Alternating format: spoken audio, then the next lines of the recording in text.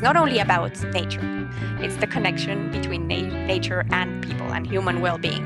We're all part of the same planet, and if we destroy it, then we're destroying ourselves.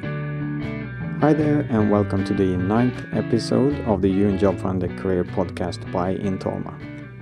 My name is Magnus Pucht, and for those of you listening to this podcast for the first time, this is a show for people who are interested in a career within the international development sector, working for international organizations such as the United Nations, European Union, development banks, intergovernmental or non-governmental organizations. We're talking to people who are having a remarkable career in this field, trying to get their stories about how they once entered, choices that they've made, challenges that they faced, and not least to hear what kind of advice they can share with us. Up till now you've been hearing interviews with people in senior management positions, but now we'll also start hearing some stories from people who are on the operations side and doing the work in these organizations. This is, of course, to hear more examples of what their days looks like, what it is that they are really doing, and things that maybe frustrates them, but also excites them. We also make sure that we touch upon how they started their career and their personal tips. Today, I have the pleasure to talk to Sonia Peña from IUCN, the International Union for Conservation of Nature. In episode 5, we had Saeed Ali, who then was the Global HR Director for IUCN, as a guest. And now Sonia will give us a complementing perspective of IUCN, and in the beginning of 2016 there will be more to follow. IUCN is the world's largest environmental organization and are really covering the environmental challenges from every angle. What few people maybe know is that IUCN is not only the largest environmental organization, but it was also the first global environmental organization, founded already back in 1948. Today, IUCN's work is supported by over 1,000 staff members in 45 offices, and they have hundreds of partners in the public, NGO and private sectors all around the world. Their headquarters is in Gland in Switzerland, and this is also where Sonia works as a senior policy officer, and where she has to deal with the complex challenges of reaching global policies in the area of biodiversity, which are relevant and directed to and for decision makers around the world. So you will hear more about her and IUCN's work in this area during the interview. Sonia has also written some great blog posts about her work, which you can easily find on unjobfinder.org/podcast, together with the show notes and the full transcript of this episode. So, without further ado, let's get right into the interview.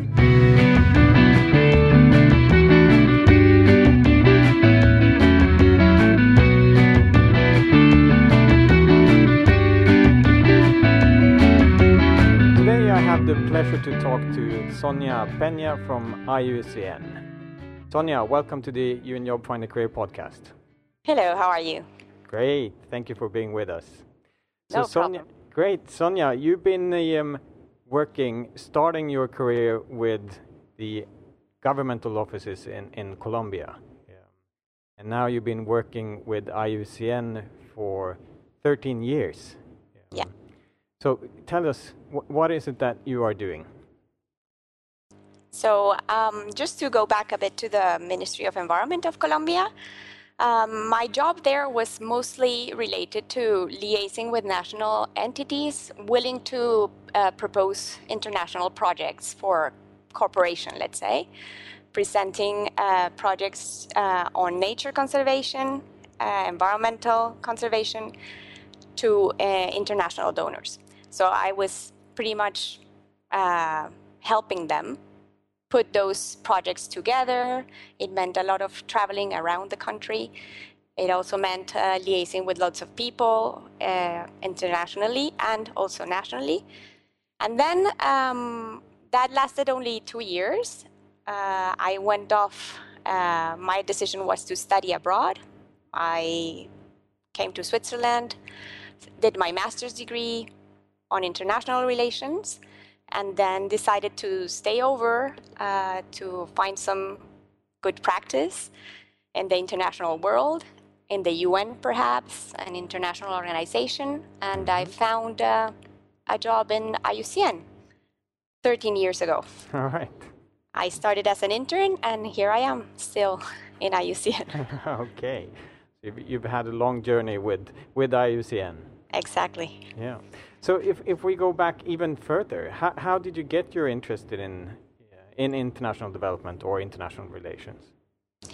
Well, and the environment as well. I think it all comes together as, I don't know, a personal connection with social issues and at the same time with nature itself. I'm a political scientist by training, so de facto I like social studies, I like politics, I like policy, but also I find that a lot of the problems of today's world are connected to the lack of, and then that's going to sound strange, but the lack of connection with nature, or the lack of linkages with our natural world. So it all gets into a mixed bag of interests, of expectations about what you can do to change some of the situations you see on a daily basis. So I connected everything, and let's say I started. I studied actually political science and languages because of my interest to connect to the world as well, through literature, through culture, etc., the language itself. And then also on the side of the environmental issues, it's worth mentioning that my father actually worked when I was born. He was working in the 70s for Colombia's environmental agency at the time. There was no Ministry of Environment at the time. There was just a national institute for environmental issues or nature conservation. And just as a kid, I grew up with that example, let's say, and I guess it somehow influenced my choice in life afterwards. And I really enjoy, that mix of the connection with nature and with social issues, with human beings. Okay. So you moved from Colombia and you came to Switzerland for your studies. And you said that you found IUCN, you got an internship. How did you actually get that internship with IUCN? Like a lot of things in life, through other people. So I, at the time, a good friend of mine was working for the WTO, so the World Trade Organization, in the Colombian mission. And she knew already, because of her work, other Colombian people working for other international organizations. Right. So she said, well, now that you're finishing your master's, if you want, I can put you in contact with so-and-so. And so she did. Several people that were placed in different organizations in Geneva. And one person in particular put me in contact with another person in IUCN. Okay. Because of my job in the Ministry of Environment before, I already knew what IUCN was. I was actually managing or following the dossier of IUCN in my office in the Ministry of Environment in Colombia. So I already knew that it existed, that it was here in this region. So I said, oh, okay, why not? That interests me. It's really like that connection that I want. I had another contact in a trade-related organization, and I really didn't want to pursue that avenue. I wanted to stick with the environmental issues. So I went ahead and contacted the people in IUCN, and one person called me back and said, hey, if you're interested, come over, let's have a coffee. You know the place, and if there's something, I'll let you know. Yeah. So I did that. I went over, met this person, had a coffee, and so he said, well, actually, if you're interested, you can start tomorrow. Okay. So was that Yeah. During your studies, or had you already No, graduated? I had already finished. Yeah, Okay. I was about to finish my, formally received the diploma and everything. So I was actually heading back to Colombia for Christmas. It was at the end of the year. And so he said, well, when you come back, just come back. If you're interested, you can start right away. So yeah, I started in February or March 2003. Okay. Nice. So what did you get to do as an intern? Lots of things. Not only photocopying, I'm joking. No, I had to follow a lot of, interesting enough, I didn't start in the policy unit at the time. Because of what I was doing before in the Ministry of Environment, which was this international cooperation unit, dealing with donors, etc. I started in IUCN in the, by then it was called Donor Relations office. Okay. So I started there, I think 8 months to 1 year, not more than that. Then moved to the policy unit because that's the one that I was mostly interested on and where actually my skills are. Right.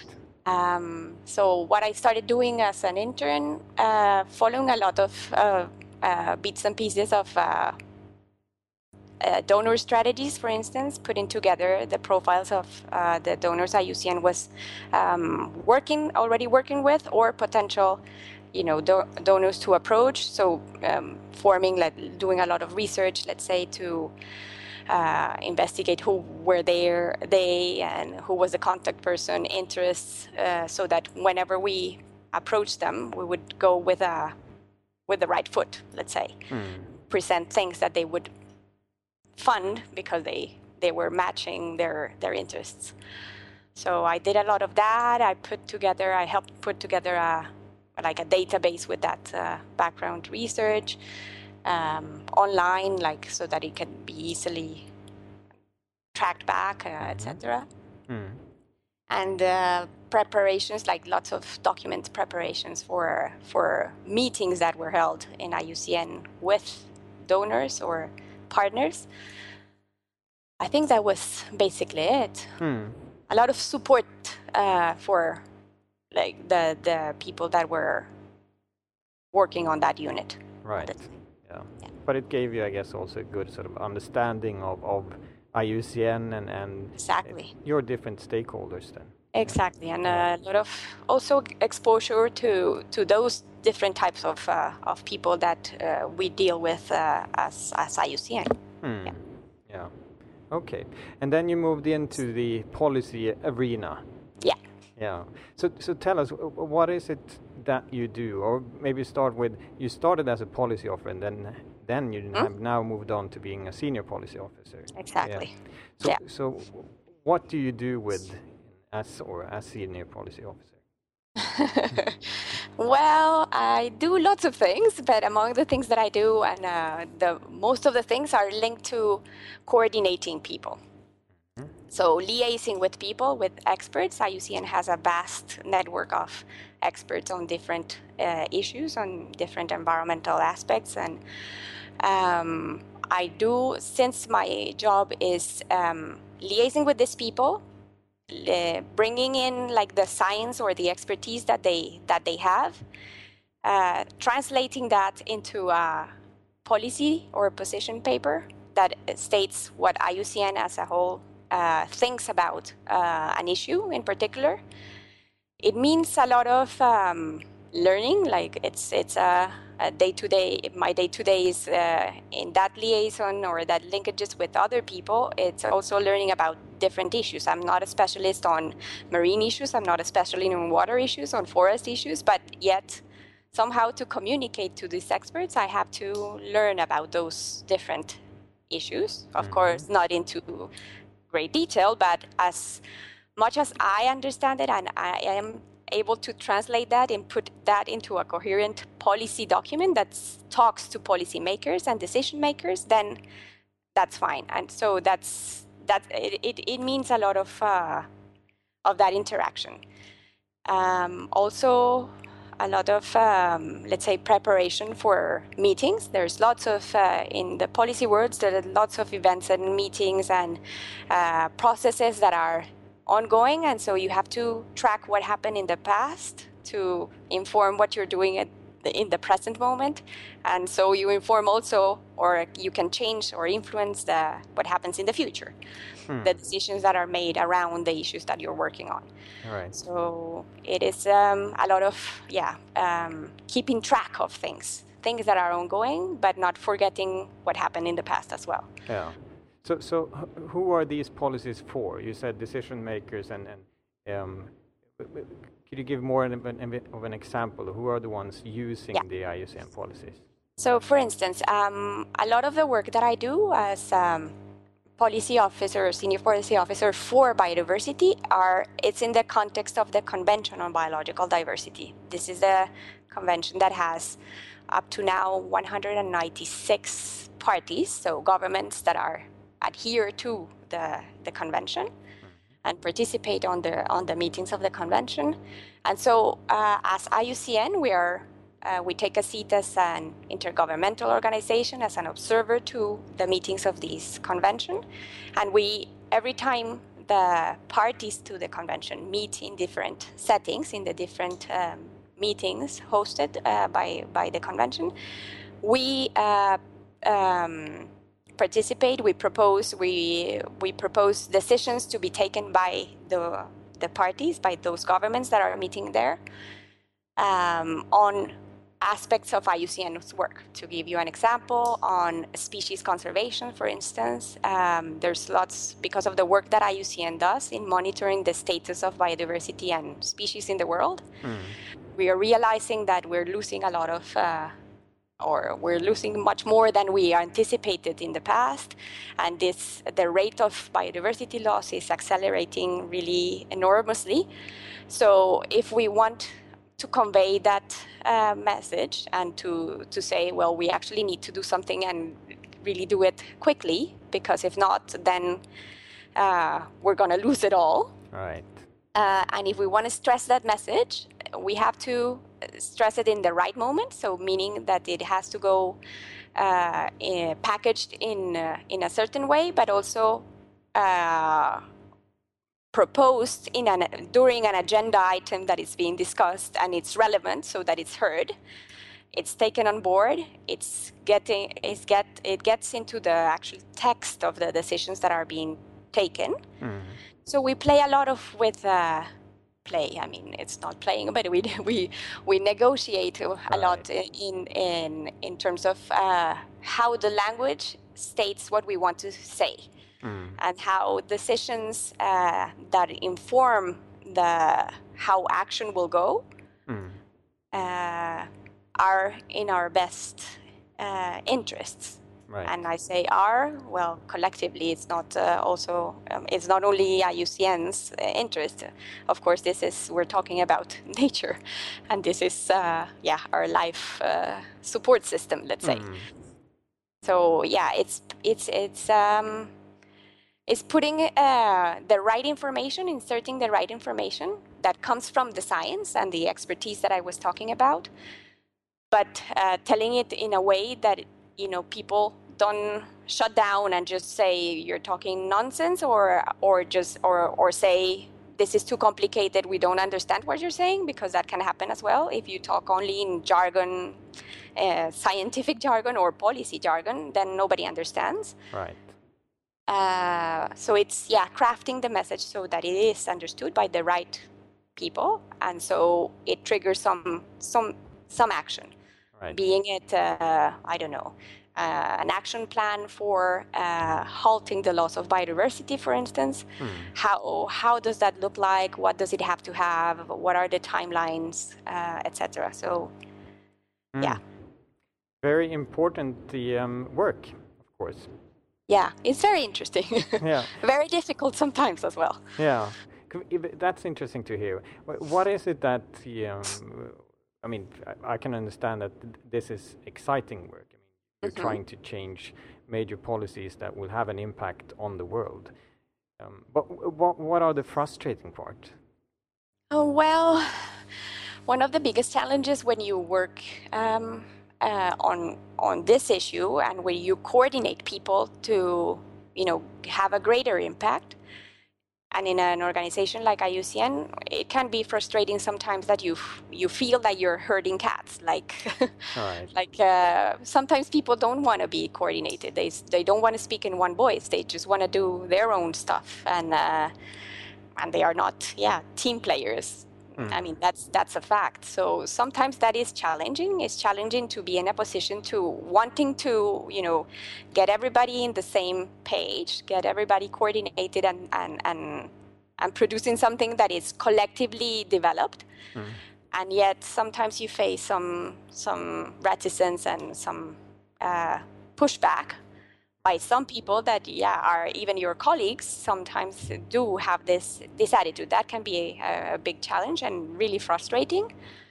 And another side of the frustration could be, I was talking about language and how we want to see some things in the decisions that are taken. Sometimes, we don't achieve what we want to achieve, just because there are lots of politics behind those decisions. Right. So what comes out is not the ultimate and perfect outcome. So that can be frustrating if you want to say something and it doesn't go through, and if the language in the end doesn't reflect the urgency of the matter, for instance, then that gets frustrating as well. And how has that affected you? I mean, you've now been doing this for a couple of years, so do you feel that, have you been able, can you keep your passion and energy into this when you have to deal constantly with sort of political, diplomatic processes? Yeah, I had that comment by many people, like, how can you stand it? But I still find it fascinating, like that exchange based on, place a comma here, change that word for this one, that type of thing. But it ultimately goes back to what's behind it. Right. So, and I learn a lot. I learn a lot every time I go to these meetings. Sometimes, as I was saying, it's frustrating, but at the same time, you learn to live with that frustration and catalyze it through, different avenues, and so that it's made positive in a way. If you play with the rules and if you know that things are like that, but you learn to live with it, I think it's still an enriching, experience in the end. I said I just studied languages, so I also enjoy that fact that, some things can mean some others in other languages, or in the same language, they can mean different things. Yeah. So is that playing with words so that you get the best outcome possible and interpreting that. No, exactly. So what does a typical work week or a month for you look like? I know that I presume that you're traveling a lot. Yeah. So, well, the typical work week or month, and this won't go as a surprise, has to do with a lot of emails. It is. It's disturbing how we depend a lot on communicating by emails and exchanging with people back and forth through these means. But hey, that's nowadays, I guess. So there's lots of that.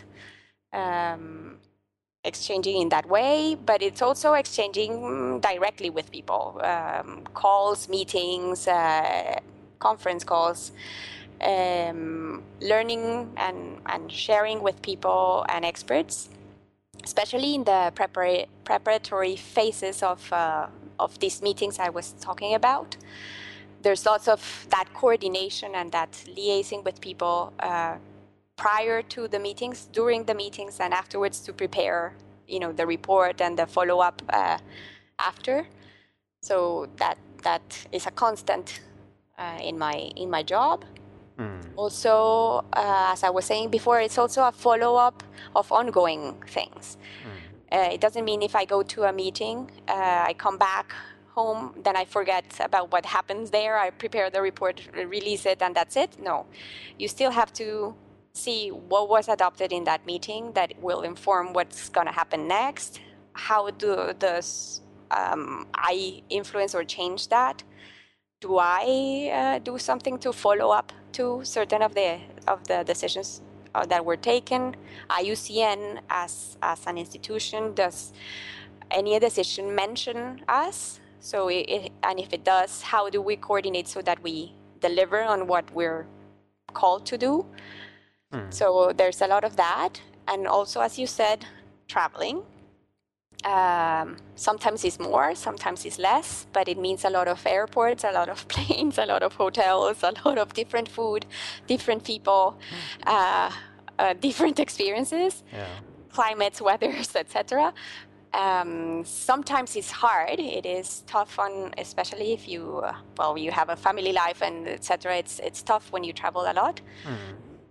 But also, I enjoy it. I enjoy, knowing the world like that. And if I wouldn't have been working in this field, I wouldn't have gone to the many places I've visited so far and known, the wonderful things that are out there to visit and to know about. No, exactly. So, what would you say is your proudest moment during your career in policy? Well, I was saying that coordinating people is not an easy job, right? It's not an easy thing to do, and yet that's a big chunk of what I do. It's coordinating, and coordinating for participation at meetings. So back in 2010, there was the Convention on Biological Diversity had its 10th meeting of the conference of the party. So all the governments that form part of that convention were meeting, and it was a very particular setting. There was a lot of things that were at stake. It was the meeting was set to adopt a big plan to halt the loss of biodiversity altogether through a series of 20 different targets. We call those the Aichi biodiversity targets. Aichi because that was in the Aichi prefecture in Japan, where the meeting was taking place. Right. So there were lots of things at stake, lots of things that were unresolved up to the moment that the meeting was taking place. Just the year before, so this was 2010, but the year before, there was a conference of the parties of the Climate Change Convention that was a complete, in international terms and international policy terms, it was a failure, so to say. Like, a lot of people got that as a big failure in terms of multilateral environmental issues. That was the Copenhagen Climate Change Conference of the Parties. All right. And then, so we came to Japan to this other meeting. This was on biodiversity, but yet people had that in the back of their minds, what happened a year before. They were questioning whether the parties to the Convention on Biological Diversity were up to the expectations of adopting this big and ambitious plan, and whether not everything will go as planned, let's say. So, and IUCN was participating in that meeting really strongly. We even opened an office in Tokyo to help in the preparations, help the government of Japan in the preparations for that big meeting. We had a lot of ourselves at stake in the preparatory work, and during the meeting we were intensely involved. And I must say, we were 97 people wearing the IUCN badge. So if I go back to the coordination, coordinating this amount of people for a meeting like that, where there's lots of things that are at stake and big expectations, wasn't easy. But yet, and I was in the, let's say, back office, all the preparations and the release of I think we did like 10 position papers, so meaning with the key positions, policy positions of IUCN and key messages for that meeting. So the coordination of the preparation of those documents, the preparation of the delegation itself, the day-to-day life of the delegation there. We didn't have much sleep. Sometimes the negotiations were up until 4 a.m. or more. So it was hard on every respect. At the end, when we came back, or even there, when the final plenary ended at 3 a.m. and everybody was clapping in their seats, and it was a very joyful moment in the end, because everything that we wanted to adopt was adopted in the end. It was a big relief.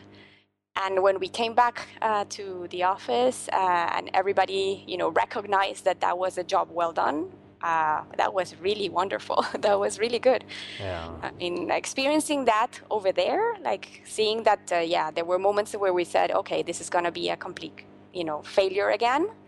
We're not going to make it. Up until the very last minute, we didn't know if it was going to be over with a positive result or not. And then, when it happened, it was very good. It was up to the expectations, let's say.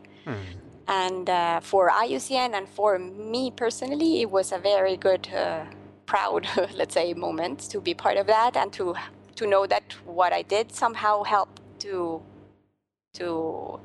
have that positive result in the end. All right. Wonderful. No, I can imagine. So, you said you were 97 from the IUCN delegation. Exactly. And how many different stakeholders are actually part of these sort of final negotiations? Oh, well, participants or delegates to that meeting, I think that the actual number was something around 8,000 or something like that, really crazy. But in the final, let's say, discussions or actual negotiations, I don't think that there were more than, 200 people or something like that. But we were not 97 there. Like, by the end, we were only a few. The core team. Yeah, exactly. So I can understand the challenges, and I think that our listeners can also understand the challenges that you face in trying to get these policies through and implemented and decided. But hearing you, I think you're talking a lot about coordination and what would you say are the main what makes a good policy officer? Well, I think it is being very organized. You have to anticipate a lot of the things that will happen next, and as I was saying before, track what happened before. So that you are able to inform others that this is the way that things will go, or most likely will go. So being very organized helps, keeping track of everything and being able to liaise with others with some certainty that what I'm saying is actually what it is. I think that it's also planning, it's linked to the organization. But having a plan of where you're heading, what are you going to do, by when, timeline, that helps a lot, especially when for IUCN, for instance, we have, as part of the IUCN internal policy, we have everything that we do and we release normally has to be in the 3 IUCN official languages, for instance. So you have to count in the time that it gets to translate our position papers, for instance. You have to count that in your timeline for preparation of the meetings. You have to put everything online at least 1 month before the meetings, for instance. So planning and being organized helps a lot. I also think that it helps, being open to hearing others and simply learning every day by everything you do, or through everything that you encounter.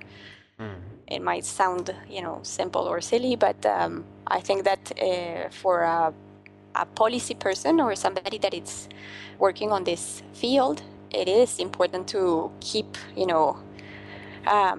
always an open mind, that it's that things, even if you plan them or if you think that they are in one way or another, you also have to be somehow flexible and adapt to how the conditions come or how other people behave and what they think and what they bring into the mix.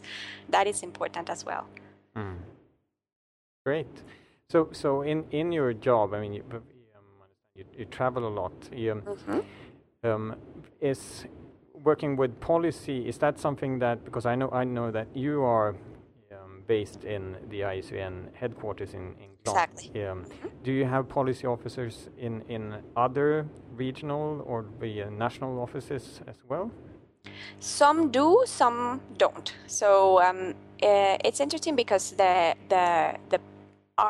us as the policy unit based in headquarters, we're sent to coordinate with others in the regions and in the different thematic programs within headquarters for policy delivery, let's say. And so sometimes it facilitates the job or the linking up, the exchanges, if there is already somebody that is working on policy issues directly in the regional offices or in the different thematic programs. But that doesn't happen all the time. Although if you go around IUCN and ask, do you work on policy, everybody would say yes. Right. A lot of people have a sense that they do work on policy, and yeah, probably they do, but it's not their day-to-day work. So would you say that they're more contributing to the domain policies? Yeah. Exactly. And as I said before, sometimes they don't. Coordinating with people that do not want to coordinate poses a problem in terms of policy coherence, because we might be perceived as saying things that are not completely aligned with what other things that we've been saying elsewhere.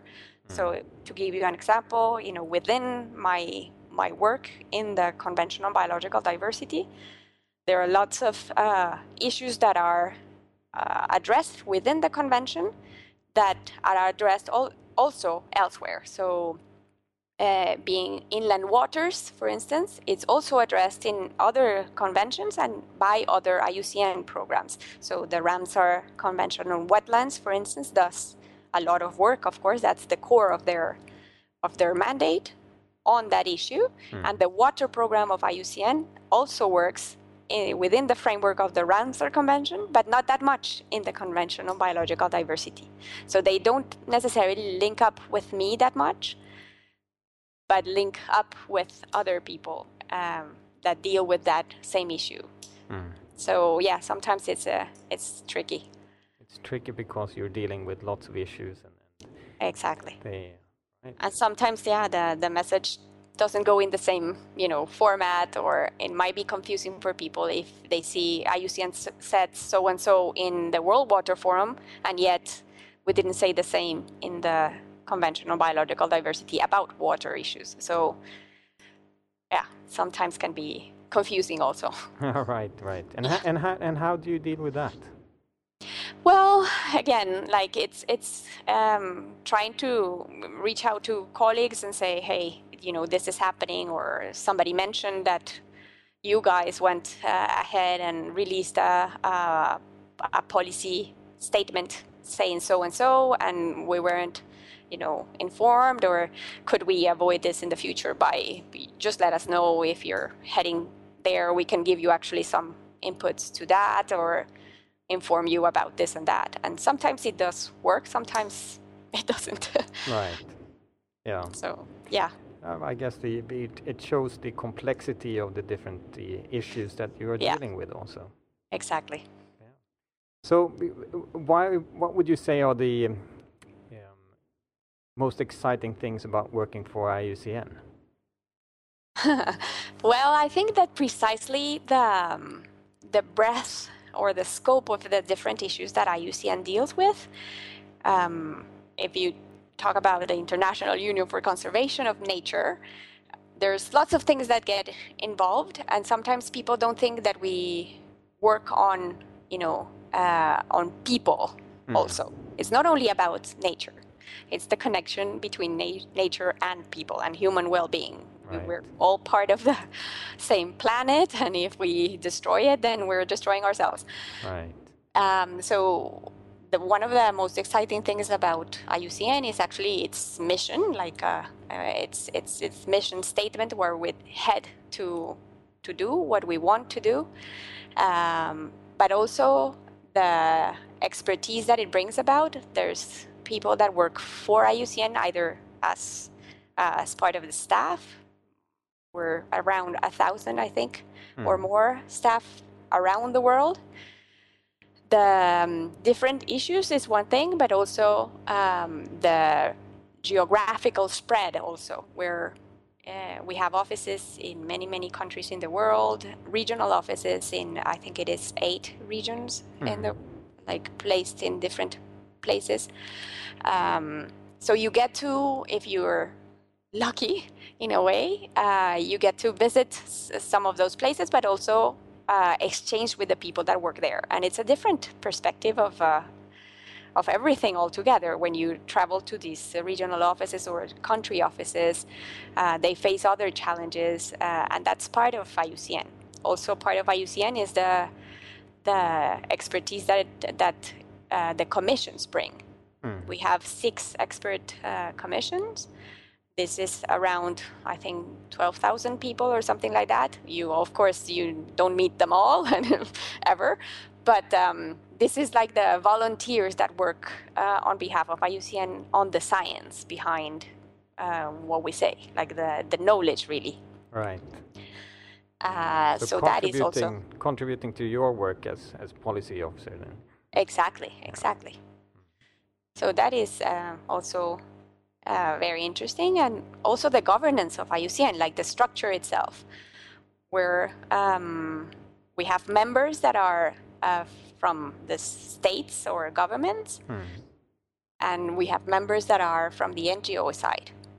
So that combination, it's very interesting for a policy person also. Sometimes it can be really frustrating because you cannot say things that you would like to say because you could offend, quote unquote, one side or the other. Like, you cannot say this because this government will be upset, and probably if it's a donor government, then we're in big trouble.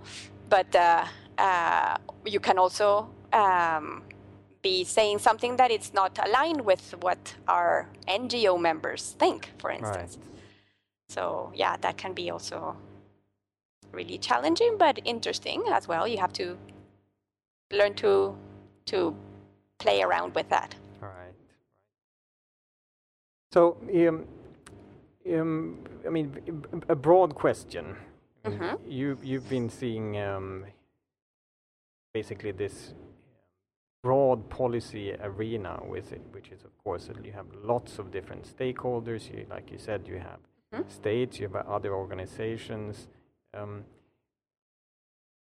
For people who are interested, you mentioned a number of competencies or areas that you need to be good at. If you look at IUCN, I know that lots of our listeners would like to have some tips and advice on how to get a job with IUCN. Yeah. Especially now when they realize all the exciting things that you are doing.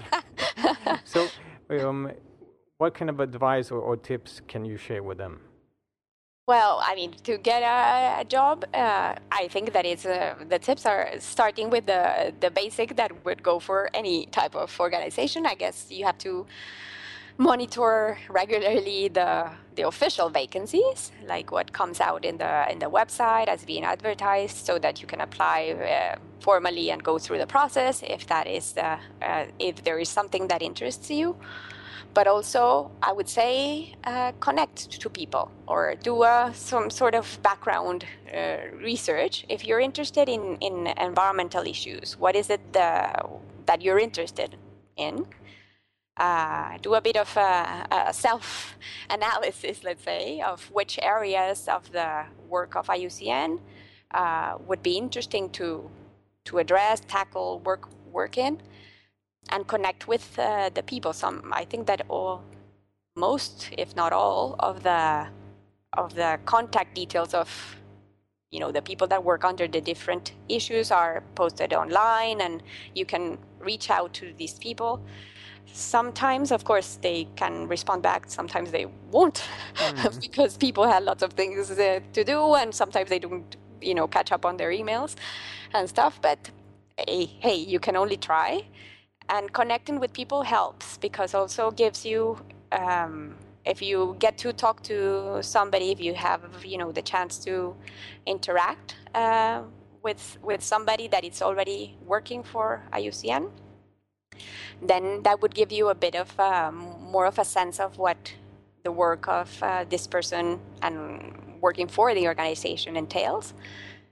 And I think that also don't be afraid to, first of all, ask, is there something that I could do? Is there a vacancy that hasn't been advertised and probably we're looking for people? But also don't be afraid to start in a learning position. Right. Sometimes people get discouraged because the only thing that they are offered when they knock on the door is an internship or a trainee position. Mm-hmm. And yeah, depending on where you are, it can be a bit frustrating, of course, to say, well, I've done so many studies and this and that, and I'm going to start just in the lowest part of the levels, let's say, in IUCN. But it is a really enriching, experience, and it can help move upwards with the right foot. Chances are that you won't like it if once you're inside. So probably that's the best way to notice that actually this is not what you were looking for. So yeah, a learning position or a trainee position or an intern, it's always a good start. And you are a good example of that. Exactly. Yeah. You found your internship through your network and exactly. actually dare to ask the questions. 13 years later, you're a senior policy officer. Exactly. Yeah. Great. So thank you so much, Sonja. This has been really a pleasure to hear all the things that you're doing as a senior policy officer with IUCN, the challenges that you are facing, and the frustrations and the rewards, of course. So is there anything final that you would like to share with us, or any final advice to our listeners, or anything? Well, no. Well, to thank you very much for the opportunity, actually, to share some of my stories with you. And definitely, if you're interested, don't hesitate to ask and go for it. If this is something that is interesting for you, it's really rewarding in spite of the challenges that you face. Excellent. Thank you so much, Sonja. You're very welcome. I hope you enjoyed that interview with Sonja Peña. Sonja, thank you so much for joining the show. I want to remind you again about checking out Sonja's own blog post and read more about her work. You'll find all this plus the show notes, transcript of the whole show, and not least some pictures, which will also give you a flavor of how Sonja's professional life looks like. All this is easily available at unjobfinder.org/podcast. Thank you so much for listening. Bye for now, and see you in the next episode.